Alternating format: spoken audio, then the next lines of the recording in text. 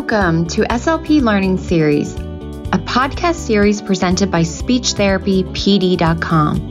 The SLP Learning Series explores various topics of speech-language pathology. Each season dives deeper into a topic with a different host and guests who are leaders in the field. Some topics include stuttering, AAC, sports concussion, teletherapy, ethics, and more. Each episode has an accompanying audio course on SpeechTherapyPD.com and is available for 0.1 ASHA CEUs. Now, come along with us as we look closer into the many topics of speech-language pathology.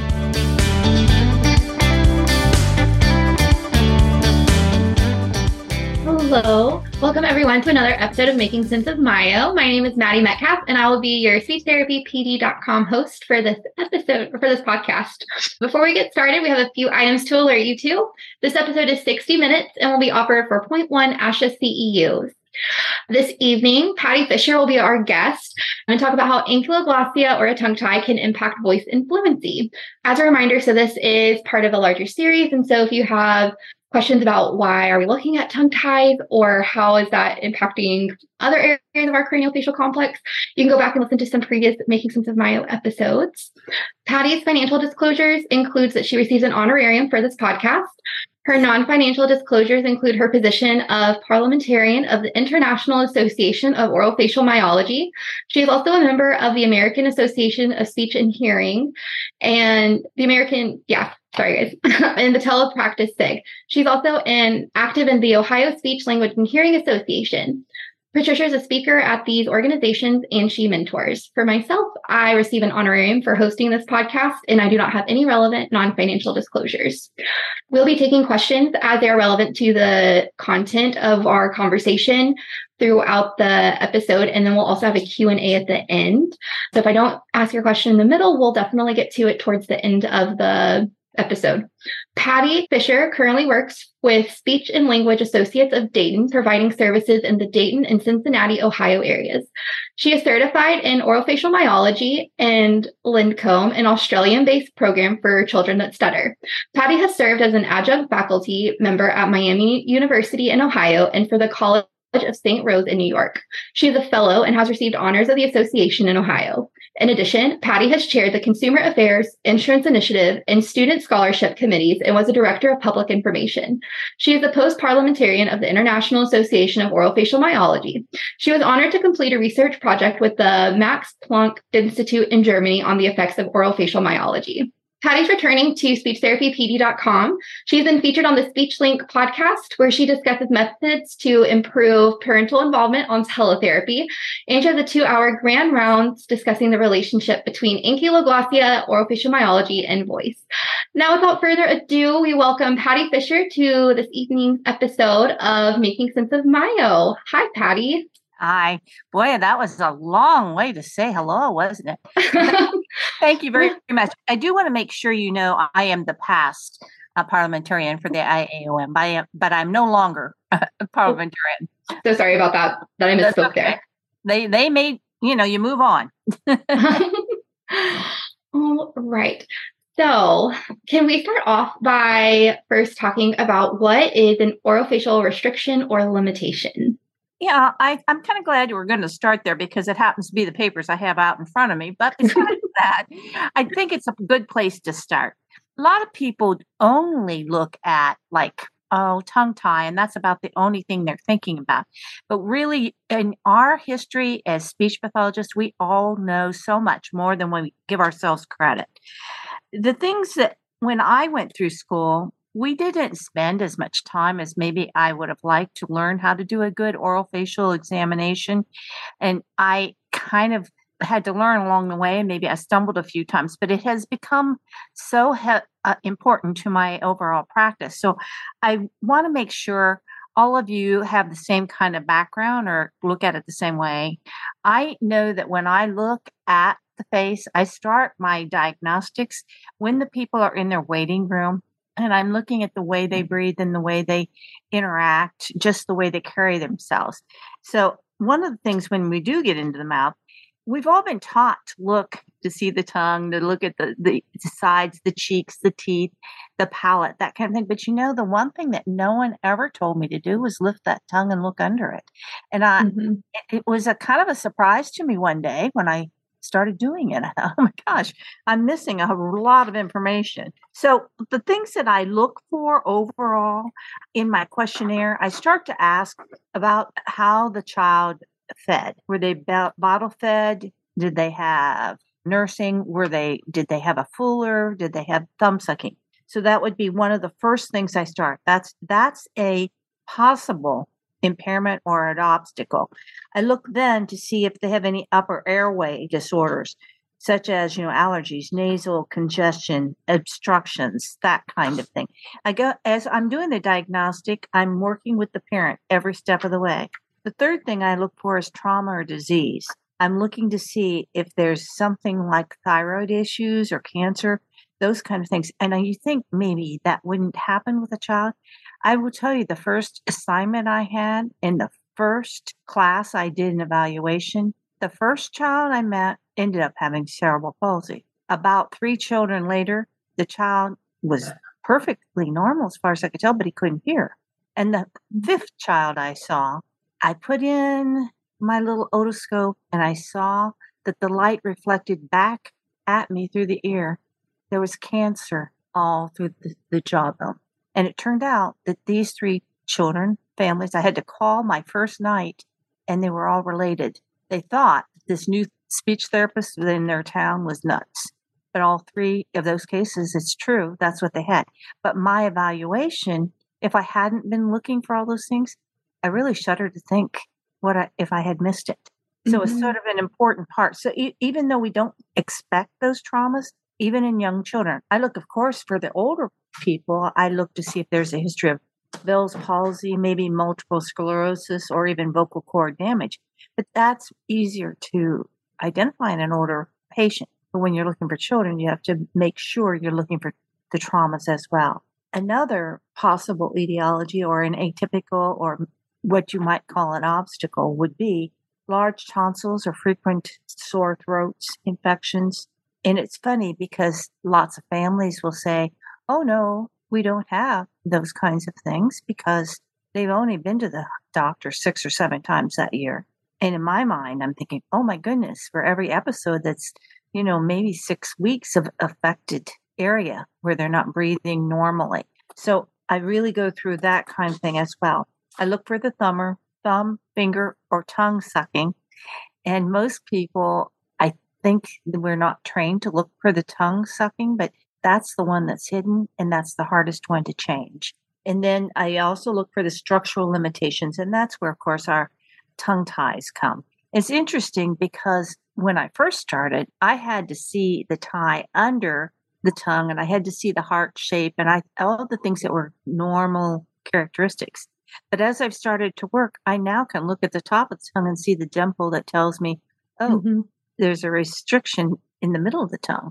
And I almost can hear when they talk now because I've gotten so accustomed to it.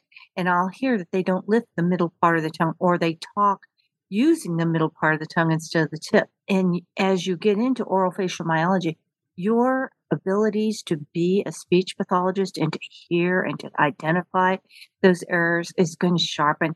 I wonder now how I ever survived before I started to understand this complex. It's amazing to me, but yet I wasn't trained. I don't think many of us were trained to pick that up early. I don't know about you, Matt. Yeah, no, I had no idea. I remember one of my first patients, I was sitting and I was like, and they go, and I go, and they go, and they were like, thrust their tongue forward. And I was like, there's something going on. This kid is not able to find this bracing. So that was the first patient that I started looking at the mouth a little bit differently, but I just learned, you just work on the sounds, but there's so much more than just the sounds.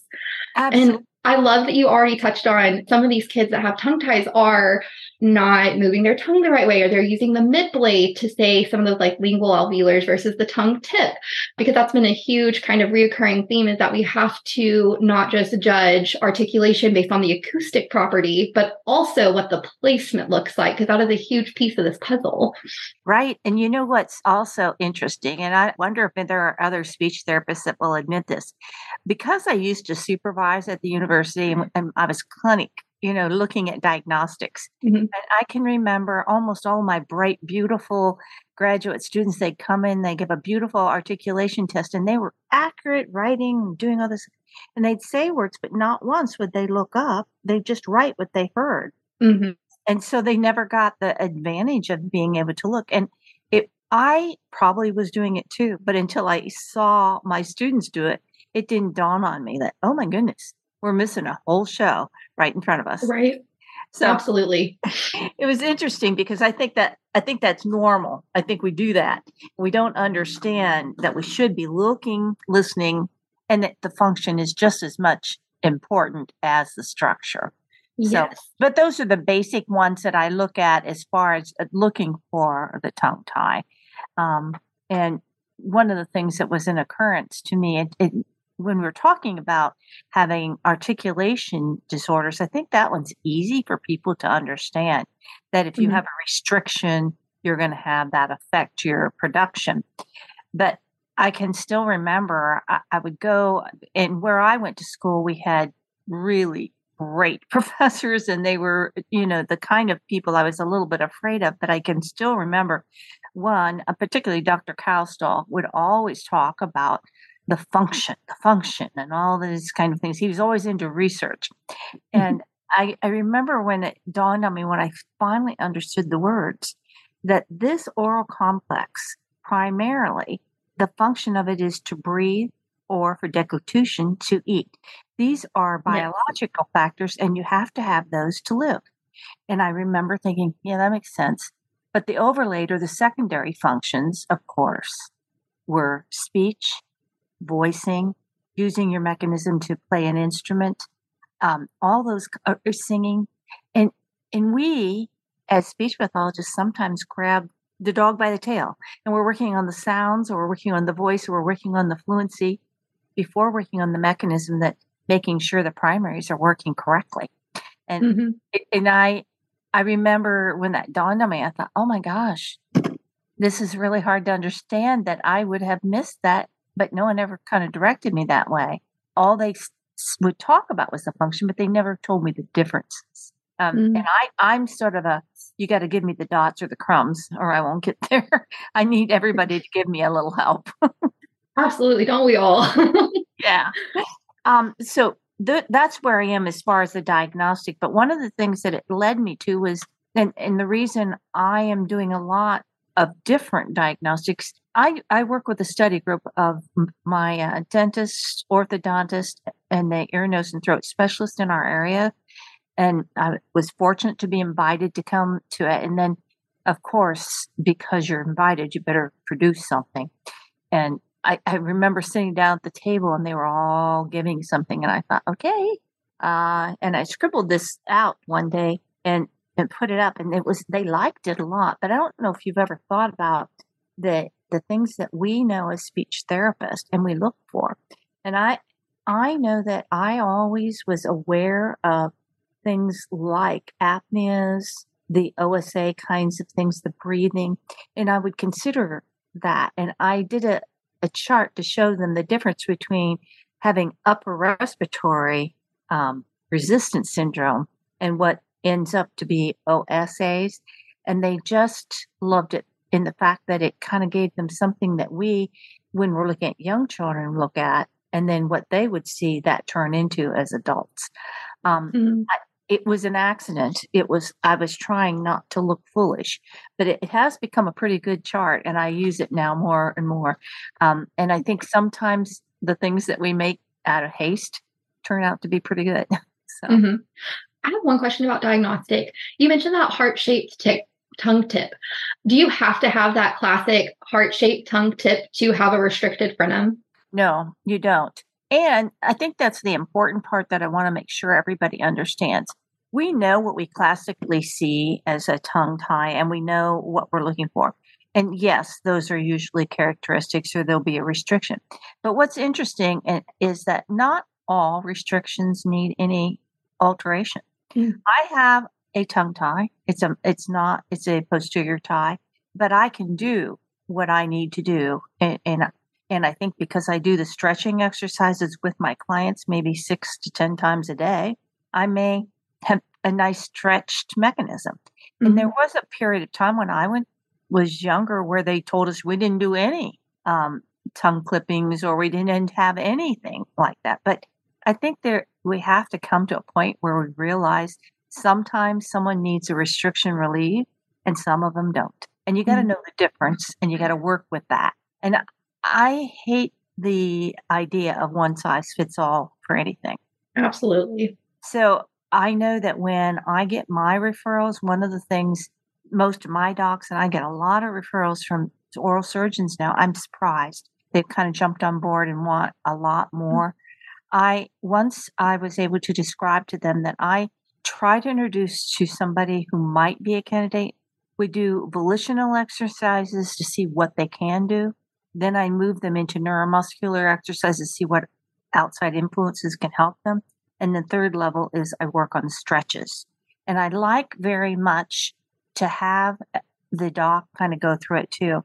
And just recently I had one of the dentists who's just a phenomenal dentist, brought their child and sat in on every session. And then unbeknownst to me, they went and gave a talk at their study group, their private study group, and explained that you can't just read about this exercise and do it. There was so much more about learning how to move and what to check and how to stabilize the jaw. And I don't think I could have ever done it if she hadn't sat there and watched every step. And then she turned to me 3 different sessions. She says, if I weren't used to being in a person's mouth, I couldn't do this and I couldn't understand it. And yet we have a lot of people writing page after page. Here's your exercise, go home and practice it instead of learning the actual step in the movement. It's amazing to me, but that's what's going on. And so anyway, I'm working more and more on trying to do those volitional exercises, the neuromuscular, the stretching, because they are the same exercises you need to do when you recover.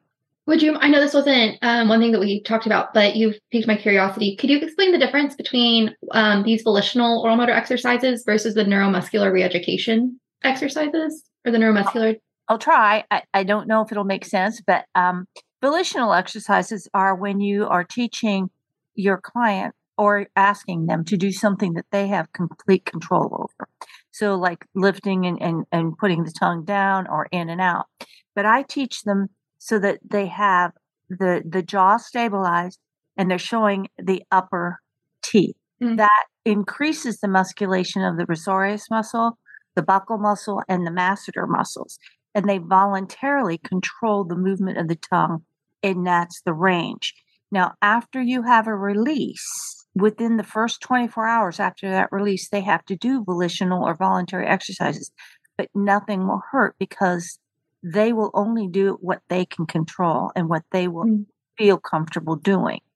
The next level is the neuromuscular, and that's where you probably remember when you used to do these exercises where your own muscles against your own muscles to make them stronger, or that kind of thing. And in neuromuscular is where you are like using brushing, icing, or tapping, and other muscles around the main muscles respond and support the main muscle. So that's why you're doing it. You're helping the muscle learn. So like when they're going to, after they've had a release, they learn to point their tongue with aid that you can physically give them, and they get the feedback, or ice so that they feel cold and they move their tongue to cover that position. It's a very interesting response. I'm so surprised at how well they can do it.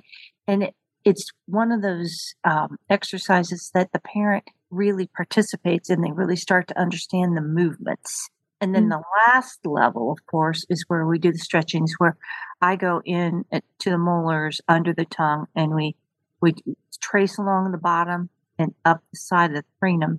And they're like J's on both sides. And then I do it down the front.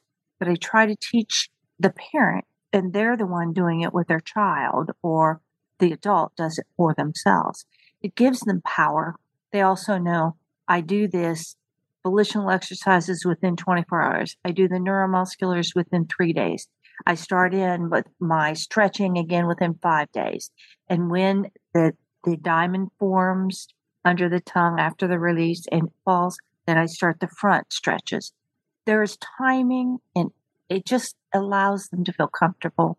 They know what to do and also what they should eat or shouldn't eat, kind of thing. And so that it's easier for them to get through this session, through the period, and they recover quickly. Elizabeth asked if you have any resources for learning about the process on volitional muscular the neuromuscular reeducation exercises.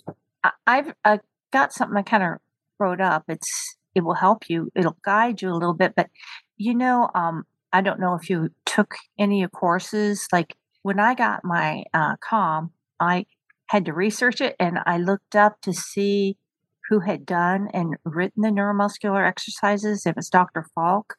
And I looked up his original studies, and I can get you that information, and you can look at it. It's hard to read. I think it's very short, but it's hard to read because it was written so long ago. But the exercises are good and they're helpful. And their results were kind of impressive, because anyone who went through that program that they did, they don't report very many relapses, because people just, the muscles responded. The supporting muscles helped. Oh, wow. Anyhow, I don't always use it, but I use it when I have to. And it's particularly helpful for kids or people who have other challenges, such as some neuromuscular, or even some of our challenged kids that, we would be afraid to try these exercises with the other kinds of things. So I can give you that, but you look up Dr. Falk. It's Marvin Falk, and he did the information.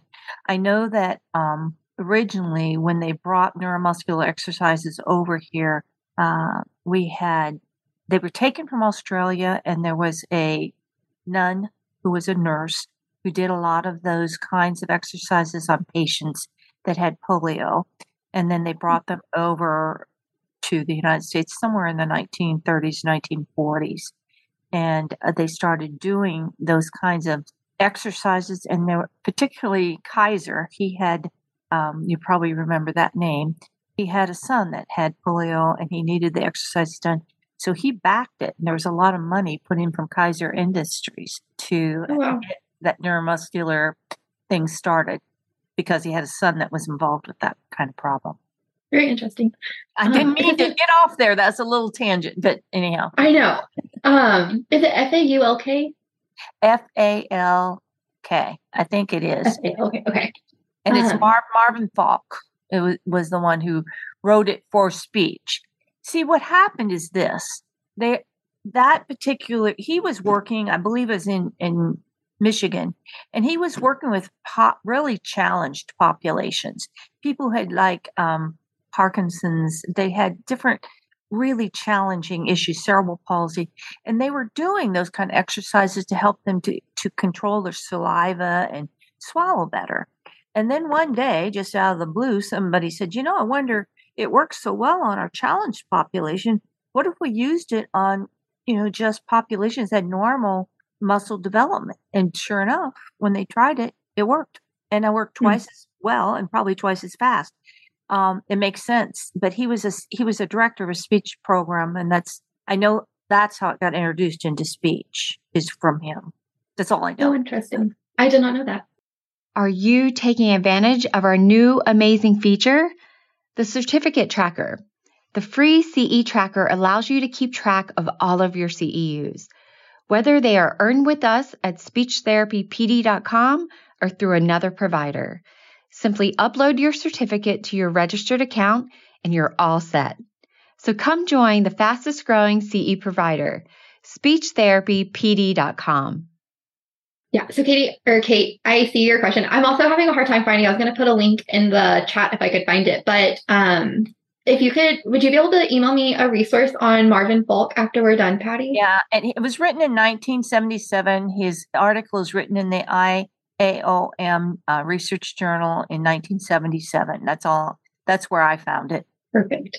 Thank you for that. I'll put that into the chat really quick for everybody if they want to look into that, and I'll try to find it as well. Okay. So we've kind of talked about how ankyloglossia can impact speech, that midblade can be down. We are not elevating for those lingual alveolars. Are there any other impacts we should know about how ankyloglossia can impact speech? Well, I particularly notice it in working with my voice clients. Mm. And because I actually had one of my surgeons who had done a tongue release. It was a young man. He was, I want to say 20 years old. Yes, he was 20 years old. And he was about 6'1", very developed young man. And they had done the tongue release. But all of a sudden, and he didn't have any of the preparation or anything like that, because at this time, the surgeon wasn't thinking there was any related issue. But after they did the release, he sent him down to me because he said something's wrong. And sure enough, when I saw him, there was something wrong. He went through all the tests, and I didn't know what he was looking for. And at the very end of our talk, the young man said, "Goodbye, thank you so much." And it suddenly dawned on me that his voice was so weird for a 6 foot tall, 20-year-old man, young man, to talk like Minnie Mouse was very disturbing. I brought a sample of that so everybody could hear it because the release had already been done. The family and the doctor expected the voice just to get better. They never really thought that they were going to have to do anything else.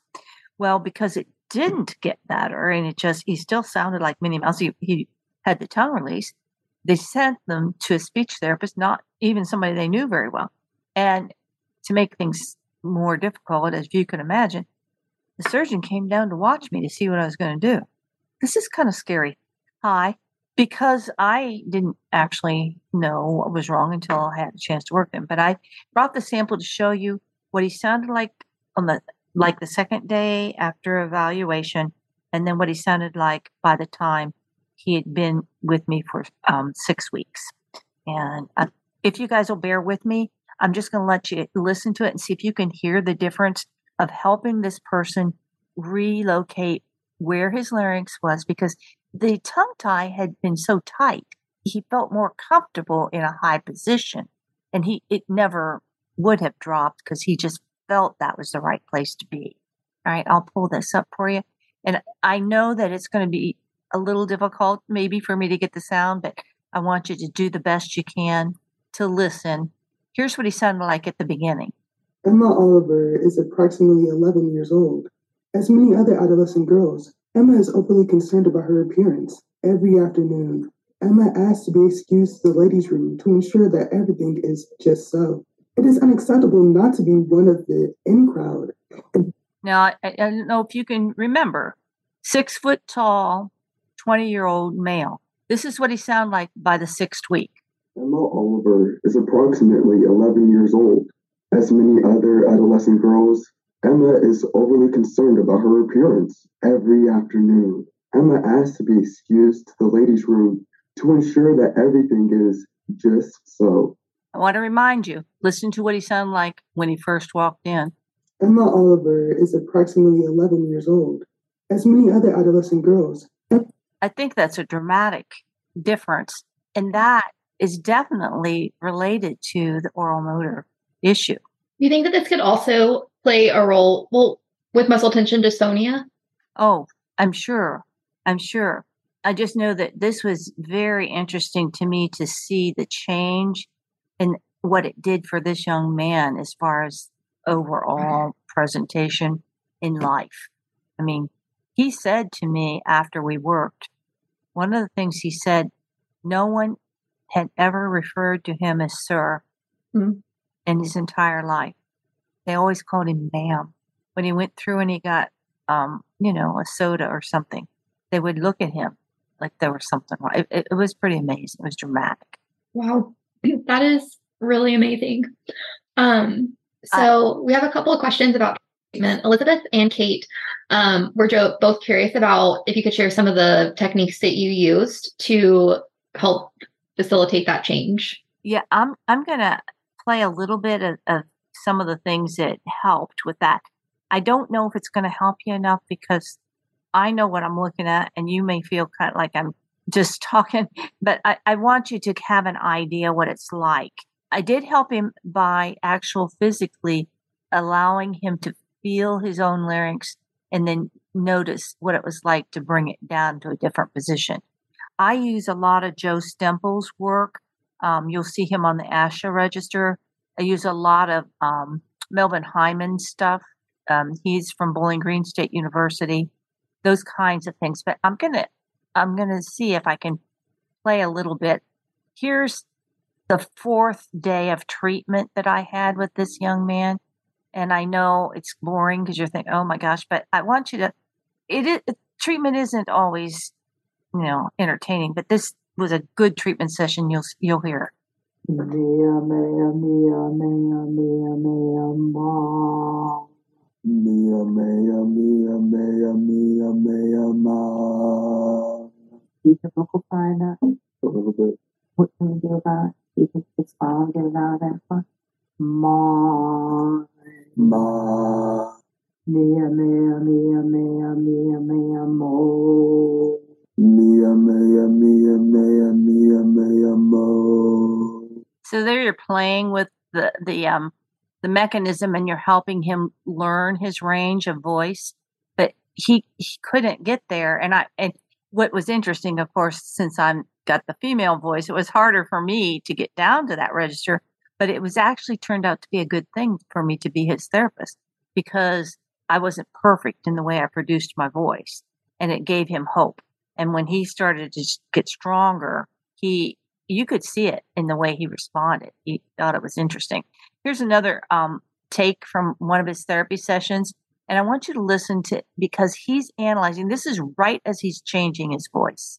Now, can you do it without the stick and have that same stability and not move the jaw?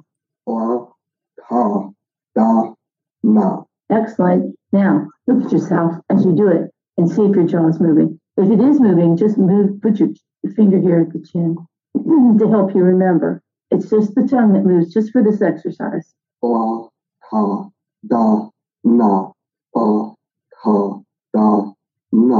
Right? Now smile.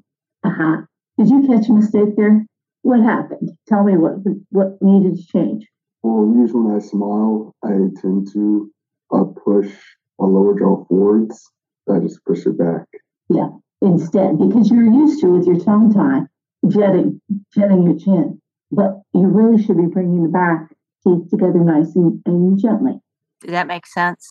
I'm just giving you that as somewhat of an example. I was going to show you or play for you another tape that I have, and it's not voice, but this is to drive home the articulation situation. We have this young lady was in speech therapy since she was 2. And I want you to listen to the way she sounds. And I want you to listen a little bit to her story. And then I want to tell you something sad about not accepting oral facial myology in our society. But I want you to listen to her first. I'm going to move this. I'm going to move this up here. Listen. At times sublime. Okay. All right. How old are you? 18. And where are you going to be going this fall? Miami University in Oxford. Okay. Can you tell me a little bit about what vacation you're going to be taking shortly? We are going to the Mensa Convention in Dallas, Fort Worth. It is 5 days long over the 4th of July week. That'll be fun. What do they do there? It's, those like games rooms so people hang out and play games and just talk to each other. All programs and things, and then like these things called special interest groups that people can hang out in different suites and stuff. was like a teen one, so we have a scavenger hunt and, that kind of thing. Games and stuff. Sounds good. Yeah. All right. I'm going to ask you again. Can you give some advice to those students who are in high school that you would think they should keep in mind? Just finish the class tonight. Do your work on time and don't be mean to teachers even when they dissolve it. Just behave yourself and do your work, and it's all fine. Okay then. Thank you very much. I want to ask you, is it all right with you if I videotape you to share with others so they can learn a little bit about this? Yes. And have you ever worked on your swallowing or any of that before? No. Okay. What have you worked on before? Sorry. Just the S sound and SHs, the big ones. I've done a lot with the oral sound, but not gotten it yet. Okay. So this is the first time you worked on the swallowing and that. Okay. Okay. Since she was 2. Since she was 2. Now goodness. Let me tell you the sad part. I know that at the time I was a private therapist, and of course I wanted to help her, but I was sure she had a restriction in her tongue. But she was on full scholarship and she went off to the university, and of course she got free therapy. Mm. They went back to the same thing they'd always done. She never got anything changed. Mm. And in her IEP, I happened to come across the one that was written at school. Now, obviously, she's very bright. She's Mensa. So she's a bright kid. It said in there she was so smart, she didn't need to worry about speaking articulately. It was really sad for me. I didn't find that. And of course, she moved to another facility. But my point is, they took her as far as they could. And the therapists that worked with her, in my mind, were the best therapists I've ever met. They were wonderful. And I had the deepest respect for those people. I honestly thought they did wonderful work. I have no question about that. I think it was the fact that it was unusual. I think it was posterior tie. I don't think the doctor saw it. I don't think anyone really caught it. I don't think there was anything wrong with that at all. That was just something maybe they should have known about. But like we talked before, we weren't trained. So I think that they were fabulous therapists, and I think they did a wonderful job to do as much as they did. Where I think the mistake occurred in my mind is she went into a program that's an excellent program. But again, because they didn't look for the tongue tie and didn't know about that it didn't have to show on the tip of her tongue, the training, maybe we didn't have the training. So I can't say anything bad about any professional. I think they all did their job. I think they all did great. But I'm still I have a little bit of guilt thinking I didn't know because she wasn't on my case. Who do I tell? It was one of those things where she passed through my life, but she made a big mark. And I'm a better therapist for having met her. I really am.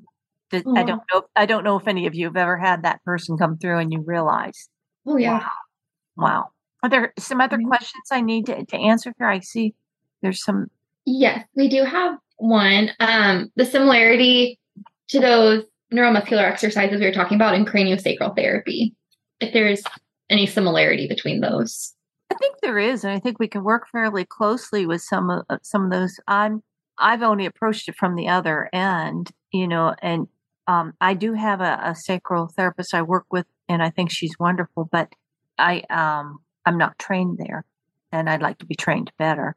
Mm-hmm. Yeah, I know in the episode with Christy Gatto, we talked a lot about how the craniofacial complex is highly impacted by the body. Right.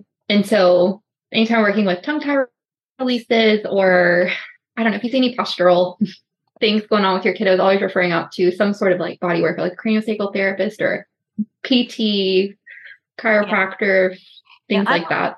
Yeah, I'm lucky in the fact that I have the oral surgeons and the orthodontist and that I'm working with. And we do have a craniosacral person that is really good. For whatever reason, I don't usually interact with her as much as the others. And then they interact with her. So, but I would like to work more with her. I think it's the right thing to do. Okay. And then Lori said, I agree. I'm starting to work with craniosacral therapists and OTs and a local orthodontist. I'm looking forward to it. Woo! Go, Lori, building that interprofessional team. Build your team. Yes, love it. Okay, so can So is there any, I know this is a really big question, but how is it that something that seems so small as a tongue tie can impact respiration, speech, and swallowing? And like, how does that little string do that? It's what you do to adjust to it. Each of us, love that. I think that's, you wouldn't have any response, and you wouldn't do it unless there was something that got in the way. Oh, somebody found our. I was trying so hard. Thank you, Elizabeth. I'm sharing to everybody. Great. Thank you so much. But I do think that's it. We accommodate, and we do this in everything. I know that I tripped over one of my grandchildren and I broke my arm, but I compensated on my left side, broke the right side. My neck, my shoulder blade, my arm, my whole breathing, and my walking was affected by it. Mm-hmm. But it wasn't this that was really the problem, the break. It was what I did to respond to it. And I think when you're restricted, you do unusual things. Like when a baby's born, we all have a tongue thrust. Every baby, if you remember, they have that look, and the tongue's coming out as cute as can be. And sometime before the age of maybe 12 months, 15 months, it moves to the upper place instead, and that's where it's supposed to. But if there is a tie or a posterior tie, it continues to go forward usually. And then you add bottle or nipple or thumb or blanket or whatever on top, you can't get up. So you're compensating from that very early time.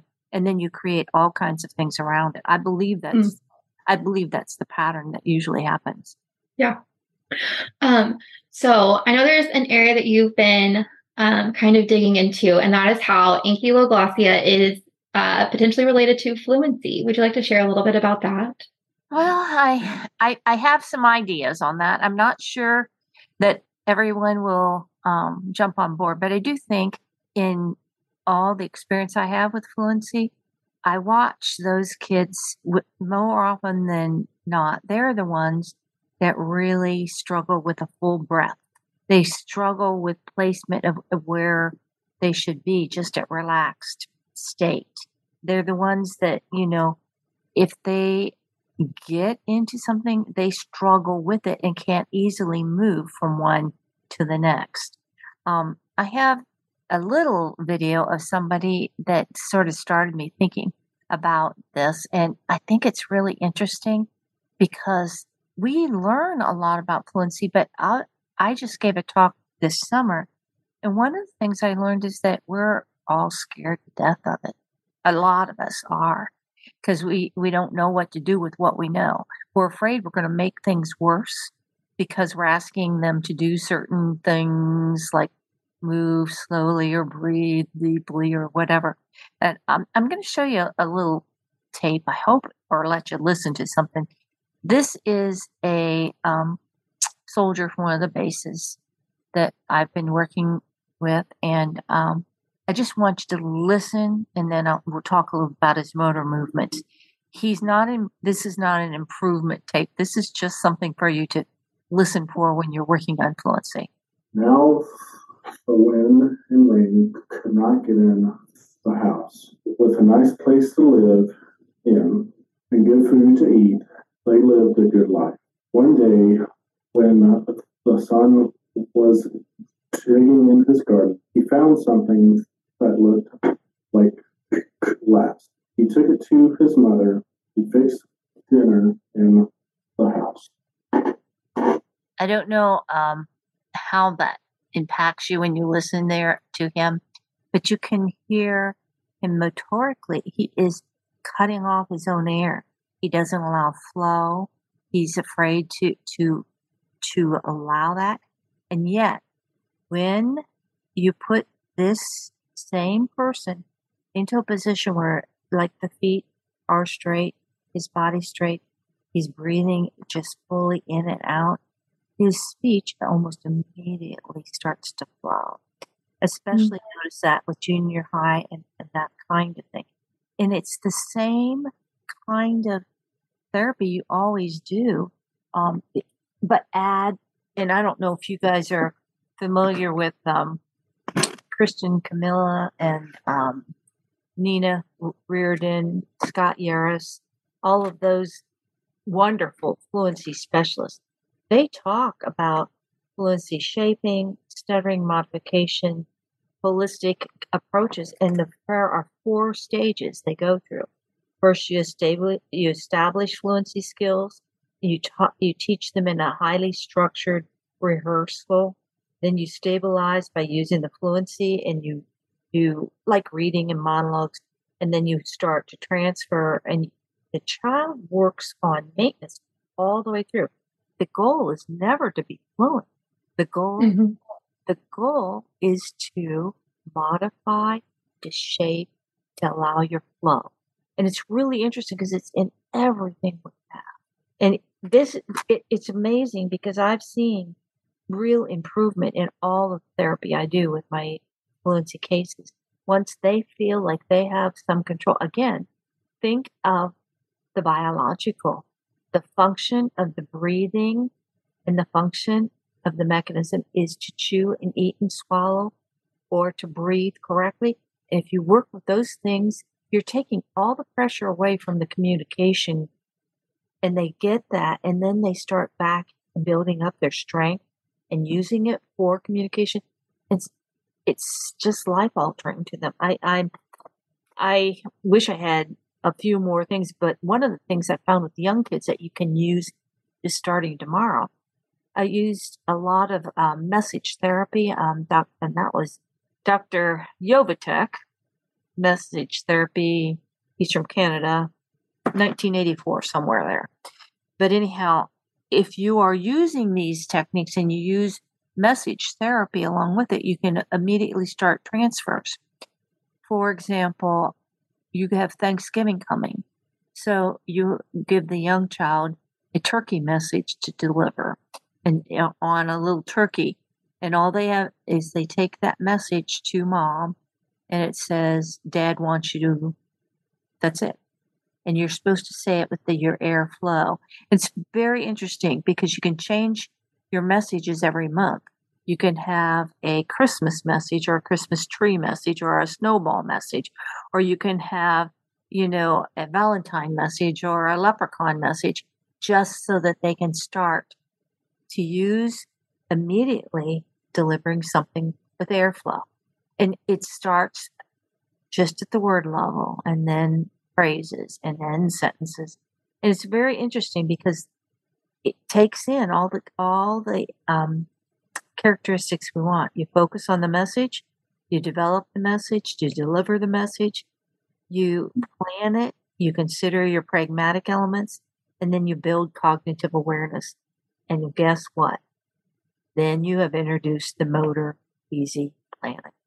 It's really, we're so much smarter than we think. If I say nothing else, the one thing I have learned is that as speech therapists, we have a lot of knowledge. We're trained so darn well. We've got so many things, but it's hard for us to get that message across to everybody about we understand voice, we understand stuttering, we understand language, we understand articulation, all those things. And yet we're held to the fire in the fact that maybe we don't know one element, like at that moment. But yet, look at the knowledge we have. And I feel very strongly we don't give ourselves credit for that. That makes me feel very sad because I see it in the school therapist. I see it in the hospital therapist. I see it in the kids I supervise at the university. I can't stress enough that we need to give ourselves a little pat on the back for what we do know and the knowledge that we're carrying. We just have to put it in a different package for use. And I worry that we're missing sometimes the boat because we have too many balls in the air. Mm-hmm. We don't know that we actually have the answer, like right there, at our fingertips. That is sad but encouraging because we do have that knowledge and we just need to claim that as speech pathologists because we are well educated. We are always looking to know more and do better and figure out more for our patients. And we can do this. That's right. I don't know if there's we can't get into too many programs with the fluency, but I think that understanding it like you do with the voice, you can see that I think so many of the things that we do, if we look at the primary function and we look at the way it's supposed to be working, and we help them be able to manage it easier. And keep in mind, the goal is to make the mechanism itself work. We're supposed to be breathing correctly. We're supposed to be, using the whole full range of the tongue. We're supposed to be, forming our sounds and stuff. But the other thing is to do it at a rate that's manageable for them. And I think part of it is that's a self-imposed obstacle, because that time management and that gets in our way. Mm-hmm. I saw there's a couple questions. I'm getting nervous that I'm not answering questions for people. You're doing great. So we did have a couple people just say that they've also kind of seen that relationship between kiddos coming in with fluency problems, but then they have the restriction. We have one answer from Chavi. What should one take into consideration when deciding whether or not to release the tongue on a baby? At that point, it's hard to predict what the ramifications will be. Yeah, I think that you have to have somebody who works with babies all the time and working with you. But I will tell you, if they see, my personal experience is this: when we catch and we know that a baby has the restriction and that we can do the release and they're very young, I see them recovering faster and easier than anyone, because you can immediately put them on the breast and all the exercises that they need naturally occur. And it's to me like a very, very good thing. Where I have trouble, and I probably shouldn't admit this, but when I see a child between the ages of 2 and 4 and they are asking me if there's a restriction, I'm probably going to say that I probably wouldn't do the release, because I don't know that so many of those kids can do some of the exercises. I don't think they can do the voluntary things very, very easily. They can't follow you. And they love the word no. So even if they can do it, they like to tell you no at that age. That's been my experience, at least. Right. And I don't think they're ready for some things, especially if you get into oral motor stuff. Really, until they're 4 or 5, they're not ready. However, there are certain things that people can do. If you want to increase, their ability to move their tongue, you could put a piece of cereal on dental floss and have them move the tongue back and forth or up and down, tracing or moving that piece of cereal. That's okay if it's a game. But those kids, I'm a lot less likely to, and most of my docs feel the same way. That's a time when they can work on other stuff, but the release is not as often.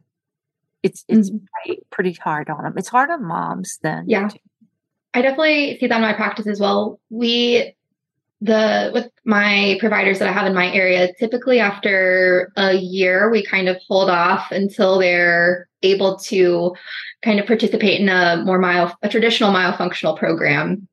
And then I do work with a lot of infants at my clinic, so I'll just share one of my favorite assessments. It's the assessment tool for lingual frenulum function created by Dr. Hazel Baker.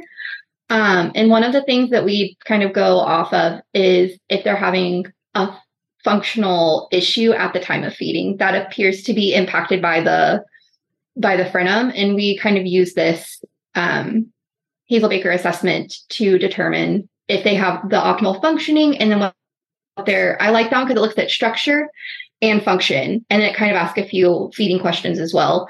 So that one's been really helpful for me in diagnosing them in infants and making that decision. And then again, with infants, always made in conjunction with at any age, but especially those babies, like making that decision with the parents, making sure that's what they want. And if they choose not to, which I've had that, finding ways that we can help them compensate through those feeds. Yeah, I agree. And I love the work that you're talking about with there. I think that's very appropriate.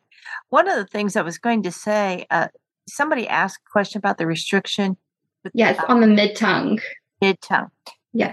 The thing you hear or you see is that a restriction in the mid-tongue, there usually will be a little dimple on the top of the tongue, but what you'll hear, of course, almost always, there'll be a distortion on the and there'll be a distortion on the L. Mm. And what I've found is to overcome that, if you aren't going to have a release done right away, if you are, you're going to go ahead and do the volitional exercises and those things, and things are going to improve.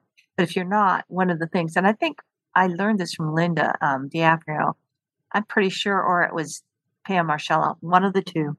Anyhow, I just remember that you can still get some good sounds from that and strengthen so they're ready by just putting the tongue midline wherever it's comfortable, and start by trying to form an SH sound, just shh, and have them feel where the tongue is in the middle of their mouth. And you stay there and you keep doing shh and have them look at the roundness of their mouth. And then you add a vowel with it and you go, sure. And you ask them not to move their tongue at all. And they will get it because their tongue now learns to form. And it does work. It was amazing. And I've used it many times. And I thought, I meant to thank them, whichever one showed me that. But one of them did. And it does work. And it also is an indicator whether they're going to be able to do some range of motion or movement on their own, even without a release. So it's a measurement. It's also a good technique, and the kids love it. And also it reminds me of an episode of Seinfeld when they used to say, sure. So do you ever do a tongue tie release without doing therapy beforehand? I don't. Then you always recommend therapy. I always do preparation. I've had two people who've come to me after they did their own preparation and they didn't know what they were doing. And then they were sort of sad again that it didn't correct all their problems. The one was that young man that I showed you with the voice. That was an upsetting thing when they found out it didn't correct all the problems. And I had one other one where the speech, and it was funny because the mom was so sure that it was going to correct every speech problem. And she was very adamantly angry with the doctor that it didn't correct everything. It worked to my benefit because that doctor won't even touch anyone anymore unless he has me look at him. So that, it's funny. People sometimes think that, I don't know, they think that magic wand will work. And I just haven't found the wand yet. I know. We see that a lot in my clinic where the parents will come and be like, "Oh, well, we'll just get the tongue tie release and it'll fix everything." And we have to talk, well, the tongue is a muscle and there's learned patterns, and just because they have the range of motion doesn't mean that they're going to use those new patterns. It sometimes does work that they get better, but it doesn't always happen that way. And it's, right. I think it's sad because they do expect a miracle. I haven't seen it yet very often. We have another question, a bit of a case study. So Jennifer says, I'm currently working with a 5-year-old who has a tongue and lip tie, and they started to have disfluency over the past 6 months. He also has apraxia. How would you differentiate what is due to CAS versus tongue lip tie in terms of his disfluencies? Do you know of any research for ties and fluency? I think there probably is some pretty good research on that, but I'm going to say something. I hope it doesn't make you mad. I'm not sure it matters if you differentiate or not. I think what matters is that you get in there and you get the primary function working. And I would start right away with the movements that are going to give him the most success. You can apply it to your sounds. You can apply it to this or that later. But and I would do the things that would allow you to do that release. And that I'm assuming that child's over 8. But a 5-year-old. 5-year-old, okay. But still, you're in the right thing to get them ready and to allow them that release so that they have control over their own mechanism. I would definitely do that for that child. Yeah. Awesome. Well, let's see it. So we will see if anybody else has any more questions, and then we will wrap up. I have one other question. Do you ever see any impacts on do you ever do lip tie releases? Oh, yeah. Yeah. What are some of the indicators that a lip tie release is needed? I see it in people that if you're working with them and they tend to cover their lips as they're talking, it will affect your PB and M. But more than that, it's the smile. It'll be an unusual smile. They particularly cover the top. And it's funny because it will affect, I don't know, it just affects the way they chew, bite, everything. I mean, you can see it just the way they sit at rest. But those are fairly easy to correct, and it's not hard for the kid at all. Well, Patty, this has been so great. I have learned so much from you about Ankyloglossia and definitely gave me some really good tricks. I love that idea of putting a Cheerio on dental floss to have them move it. I have not thought about that one. And it is, I have a kiddo that I can think of that I'm going to use that with next week. Put it here so they lift, or put it here, go side to side. The other thing is just putting it here and have them reach out to touch it, because they don't know what straight out means. Oh. And if they're tied, they're only going to go so far. So you get it real close. But it gives them success, and then they get to eat the Cheerio or the Fruit Loop or whatever it is. But it's the beginning of movement, and I've seen a lot of kids. They can get pretty far if you can give them a chance to get that range of motion improvement. Oh, absolutely. Well, this was great. I love that we hit on the big points that we do need to do pre-therapy work to get ready for releases, and it's not a magic wand. We do need to do some work after, in majority of the cases. And then just kind of enlightening us on the relationship between voice and fluency in Ankyloglossia, just a new way to think about it. Thank you so much for attending tonight, and we look forward to seeing you on another episode of Making Sense of Mayo. Thank you so much. This has been fun. You guys are great. Thanks, Patty.